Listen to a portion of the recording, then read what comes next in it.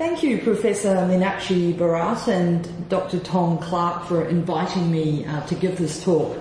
I'm really sorry I can't be with you in Delhi in person, but I'm hoping this virtual plenary will nevertheless make a useful critical contribution to your conference and will generate good discussion around the conference theme of the familiar and the exotic. Now, I'm wanting to speak to this theme through taking you into a world that blends the absolutely mundane realm of daytime TV with that of the spirit world, soothsayers and other enchanted systems of knowledge, belief and practices. So we're going to enter this world of magical mundanity through the figure of the spiritual guru on Indian TV or life advice television. So in this talk I'm going to be using these figures as a kind of way of unsettling some of our core familiar assumptions around what we mean by modernity, which has tended to be framed in terms of liberal secular models of democratic development. So how might we think about the complex Indian TV landscape with its huge array of belief systems and linguistic and cultural frames in terms of speaking to alternative models of modernity? Why lifestyle television, and why in particular lifestyle experts and gurus?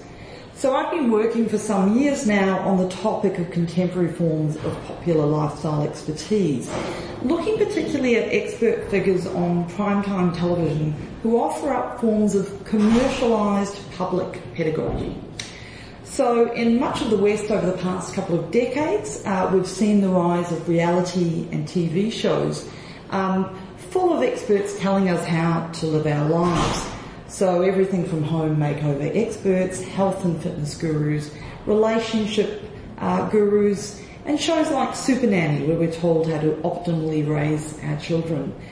Or even shows like Queer Eye for the Straight Guy, which you can see on the slide here, where an entire team of gay men with various kinds of lifestyle expertise invade the homes of clueless straight men with terrible hair, no jobs and no fashion sense to essentially make over their lives. So in the West at least, I've argued in my work that lifestyle experts on TV and elsewhere represent the equivalent of Victorian etiquette manuals, teaching people how to mould a coherent identity in complex times. So in this earlier work, I've largely focused on Anglo-American television, but over the past 6 years I've been working with colleagues on a project looking at the rise of lifestyle and reality television across Asia more broadly.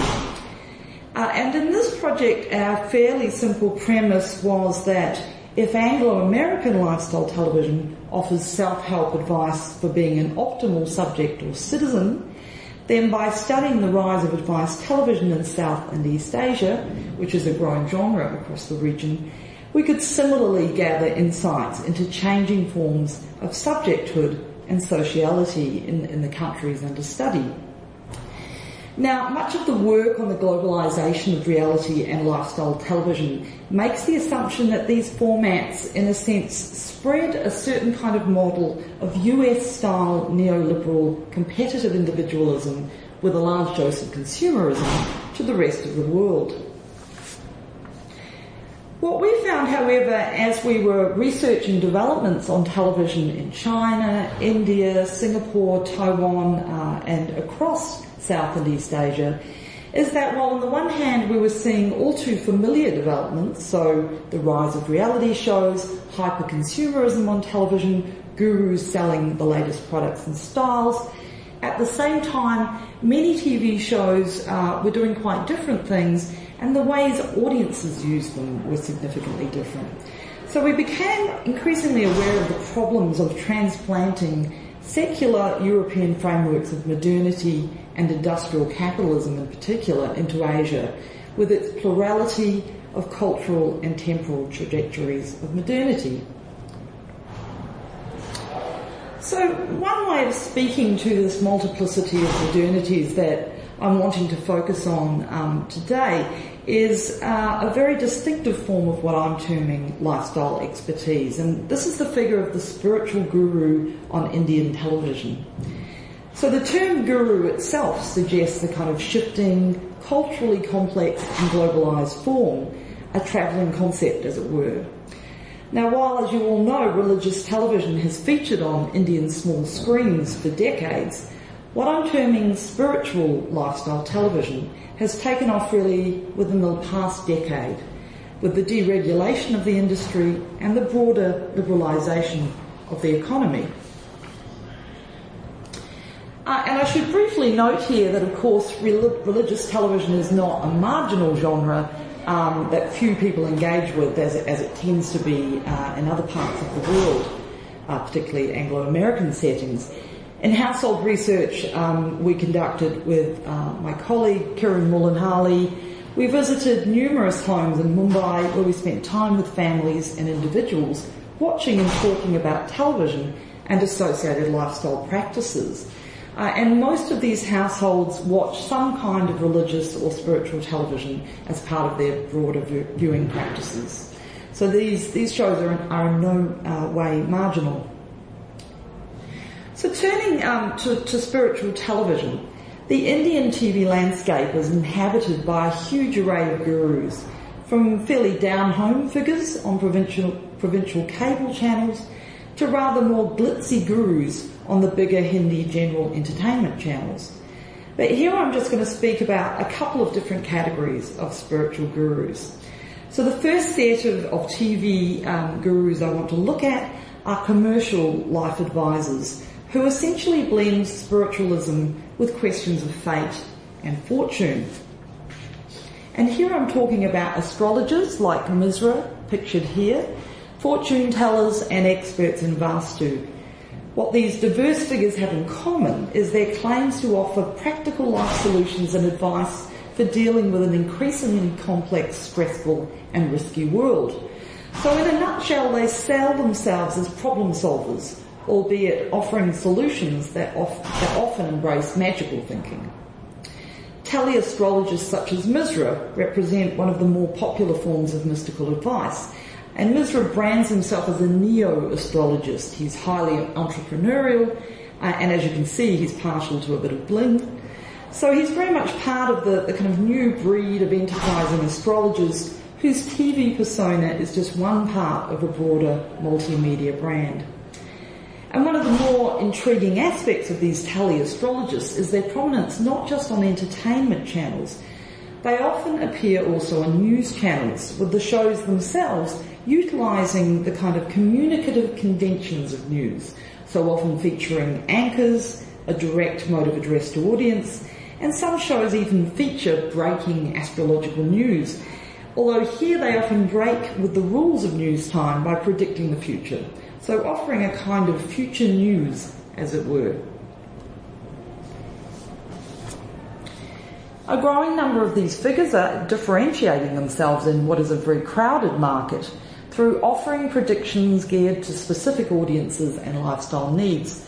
So on the popular business channel Zee Business, for instance, Sundeep Kochhar has a show called Astronomics, in which he makes financial investment predictions for the day and offers one-on-one economic advice to audience members. So here's Sundeep's website, and like many spiritual TV gurus, he's a bit of a multi-credentialed multitasker, which apparently you need to be in the current competitive spiritual market. So I just want to show a brief opening clip of Astronomics to give you a bit of a flavour for these kinds of shows.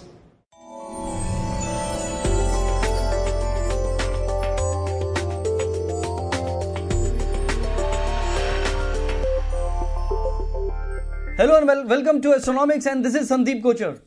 तकदीर अगर पत्थर की लकीर है जो बदल नहीं सकती, तो कुछ चोट जिंदगी में काफी है इसे तराशने के लिए। Very good. ये मैंने लिखा था, तो खुद की तारीफ नहीं कर रहा हूं, मैं उस थॉट की तारीफ कर रहा हूं कि कई बार हमें ऐसा लगता है कि हमारे साथ क्यों हो रहा है, क्योंकि जो आप चाहते हैं वो जरूरी तो नहीं कि हो ही जाए, और जो हो रहा है वो जरूरी तो नहीं कि आपके लिए अच्छा हो। तो आखिर ये बात समझाएगा कौन और समझेगा कौन? ऑब्वियसली मैं समझाऊंगा और आप समझेंगे, क्योंकि देखिए everything has a reason in life. कहा था कभी कि अगर गांव में बाढ़ नहीं आती तो आप शहर में नहीं जाते। तो जो लोग भी शहर में आए तो सोचे तो सही कि वो शहर में आए क्यों थे, क्या सर्कमस्टांसेस थे। तो आपको नहीं याद आता कि अगर वो नहीं होता तो ये नहीं होता। तो everything in life has a reason. तो कुछ चोट जिंदगी में काफी है आपकी तकदीर को तराशने के लिए। तो यहां पे आपको ये नहीं कहा जाता है कि कुंदन को भी पीट पीट के वो बनता है सोना, गरम करके उसको, और जो कोल में से निकलता है डायमंड इतने प्रेशर में, तो pressure make you gems. That's a beautiful thought. तो आप भी समझ लीजिए कि अगर स्ट्रेस है आपके ऊपर। So this program is structured like many of these shows by a kind of general introduction in which the guru discourses on the meaning of life, followed by various astrological predictions for the day, and then call-ins in which the guru gives one-on-one advice. So I didn't have time to show you some of those call-ins, but following that clip, Sundeep takes calls from particular audience members and gives them specific advice.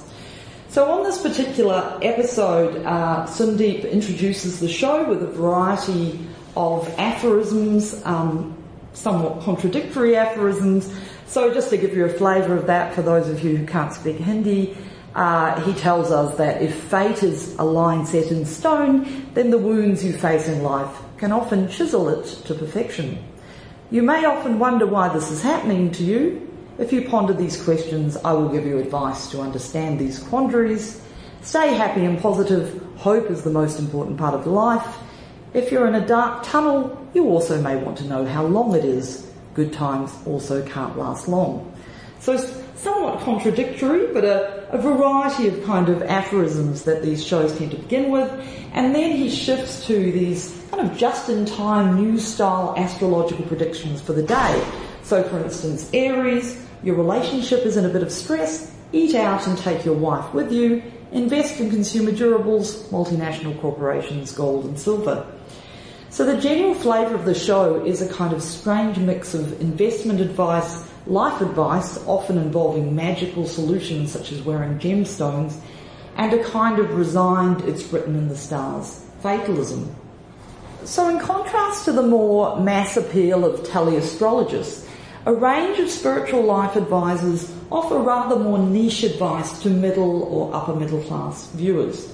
So for instance, Live Vastu with Dr. Puneet Cholwa, who looks rather more like an architect than a fortune teller. So again, these shows draw on new style semiotics, presumably to appeal to male viewers and to give some kind of rational legitimacy to the shows in general. And this show uses a kind of new style split screen with Dr. Cholwa on one side advising on the topic for the day and answering calls from viewers, while on the other side we see a flow of images of luxurious Western style home interiors on the ride. The show also features a call-in audience segment where Dr. Cholwa responds to questions about troubled relationships, misbehaving pets, etc., making suggestions about how to paint your house, what colours will improve your prosperity, how to place mirrors to increase a home's energy, etc. And here we've got an image of Dr. Cholwa doing one of his surprise home visits, which kind of emulates in many ways the sort of Western home makeover format. In his book, A God of One's Own, Ulrich Beck argues that religion and spiritualism are on the rise around the world, but in forms increasingly tied to individual needs, desires, and biographies.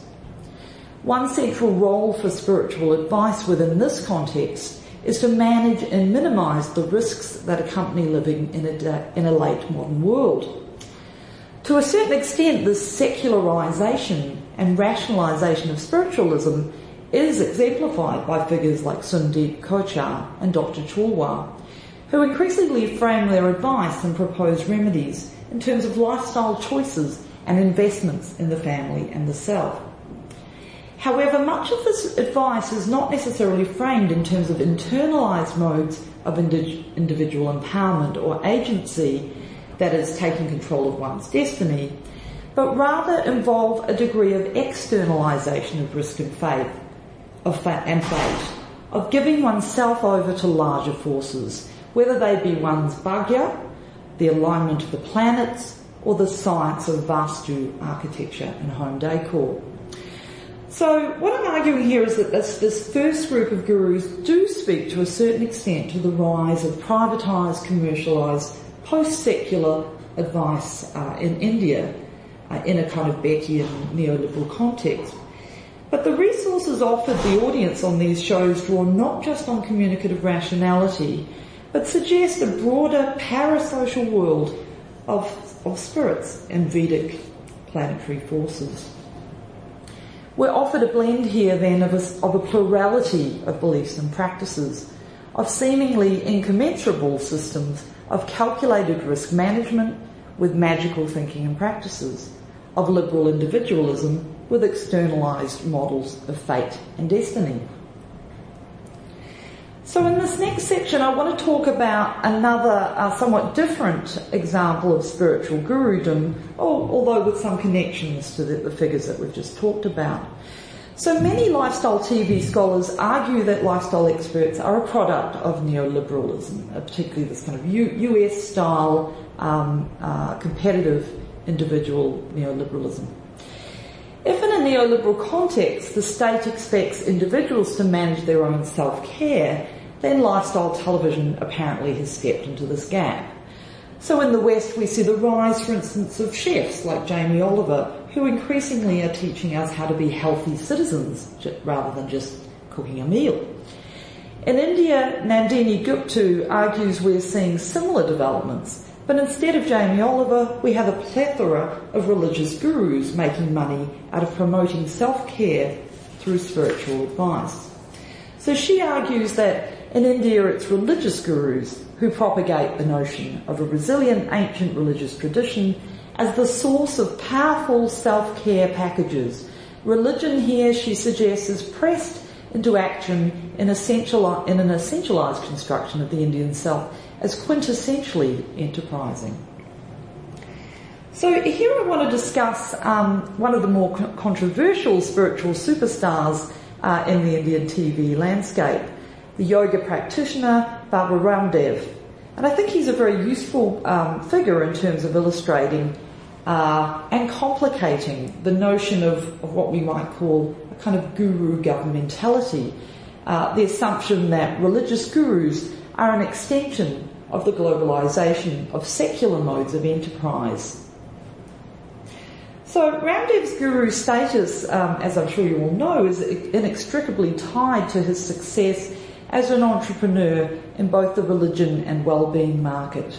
He owns the hugely successful Ayurvedic company Patanjali and claims that all kinds of modern illnesses can be treated by yoga and Ayurvedic drugs. So in this sense he fits very well with Meera Nanda's description of contemporary religion in India as a state, temple, corporate complex in her book The God Market.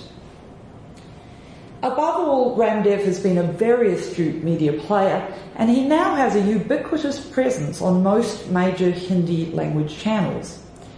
Ramdev's TV programs include yoga targeted at specific markets, such as yoga for young women and recommended yoga asanas for losing weight.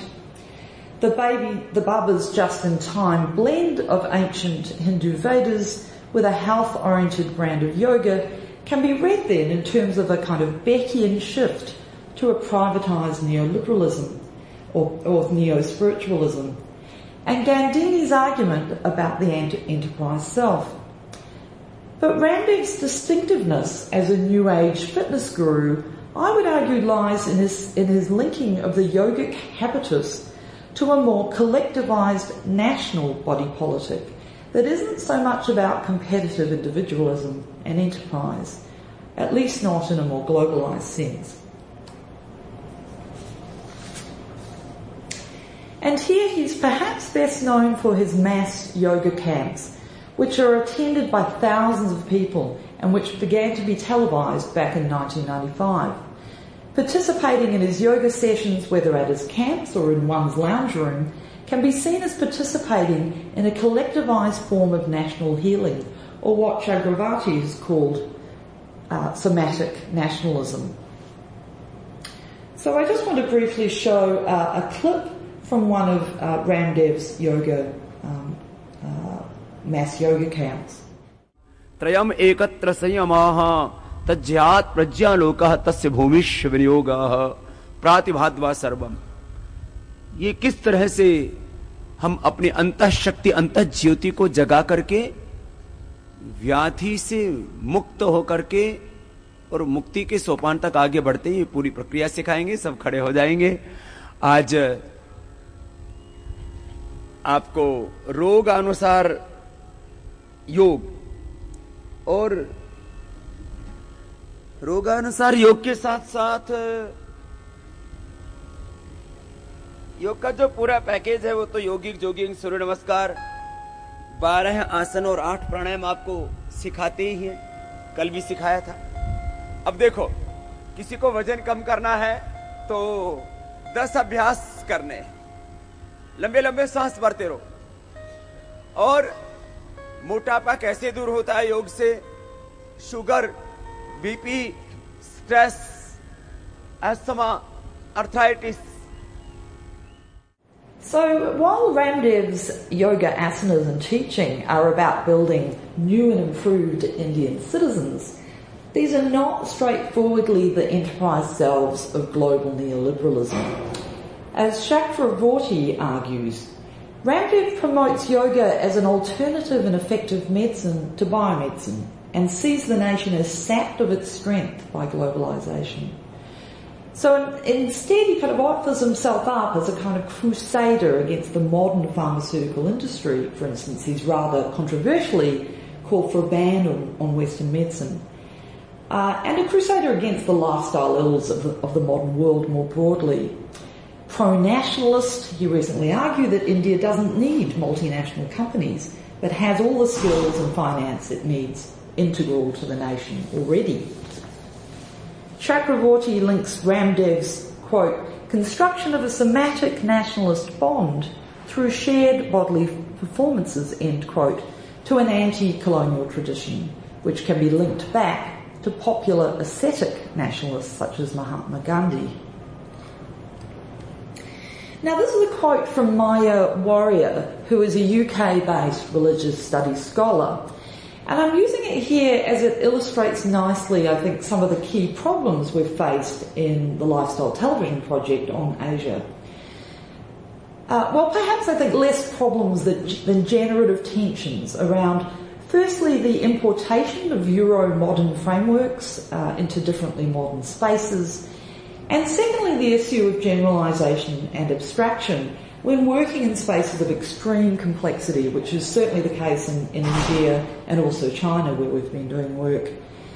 And I think here there's also a tendency to generalise the experience of the kinds of upper middle class cosmopolitan audiences that theorists often tend to work with. And there's a tendency here to generalise the experience of the academic class itself. So I think while Warrior's quote contains some relevant and useful arguments, it's problematic to universalise this experience to that of the entire population of India. I'd argue, and I say this as a non-India specialist, that doing research in highly differentiated social and media landscapes like India calls for a way of working that attempts to articulate rather than gloss over or manage complexity, and that pays attention to cultural genealogies of media discourses and practices, as suggested, for instance, by the Ramdev case and his links to earlier anti-colonial movements. So, by way of conclusion, I want to briefly speak to a final example that I think nicely complicates the notion that the rise of spiritualism is purely about a kind of globalisation of liberal privatised individualism. So in their edited collection on the Guru in South Asia, Koopman and Ikegame use the term magnified persons. And I think this is a really useful term for capturing the sense in which televisual gurus such as Ramdev not only embody a kind of celebrity persona, but also carry with them a kind of former spiritual incarnation, a kind of ghostly shadow, as it were.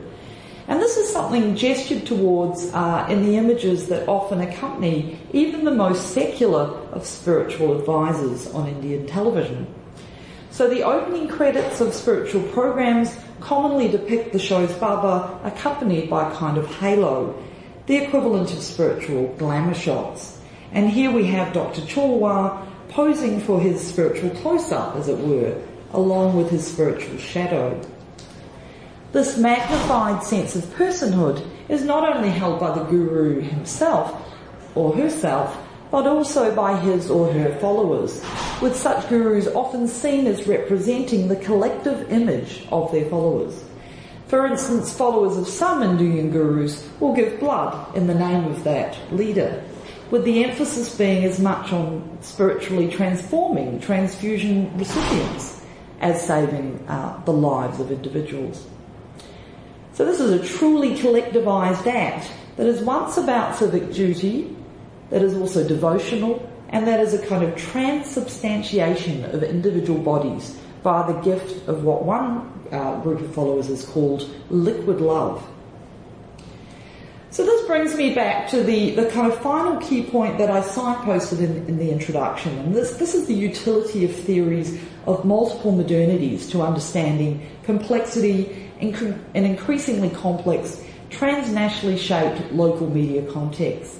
So in this paper, I've suggested reading Spiritual Life on Indian television, that we use this notion of a kind of multiple modernities approach, which takes seriously, for instance, the idea of television not so much as a secular, but as a magical space, shaped by visible and invisible forces of the state, of spirits, of markets, but also of gods, where agency is individualised, yes, but also collectivised, where public personas can be both living brands, but also spiritual avatars.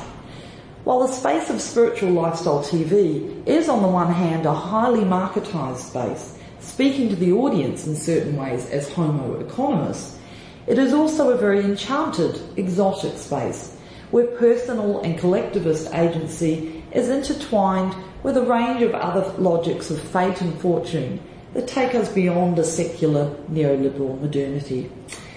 So I want to end on that note, but if you'd like to read further about our study on modernity in television in South and East Asia, I recommend you read our book, which is available on ebook and as a paperback. So thank you for listening, and I hope you have a wonderful conference.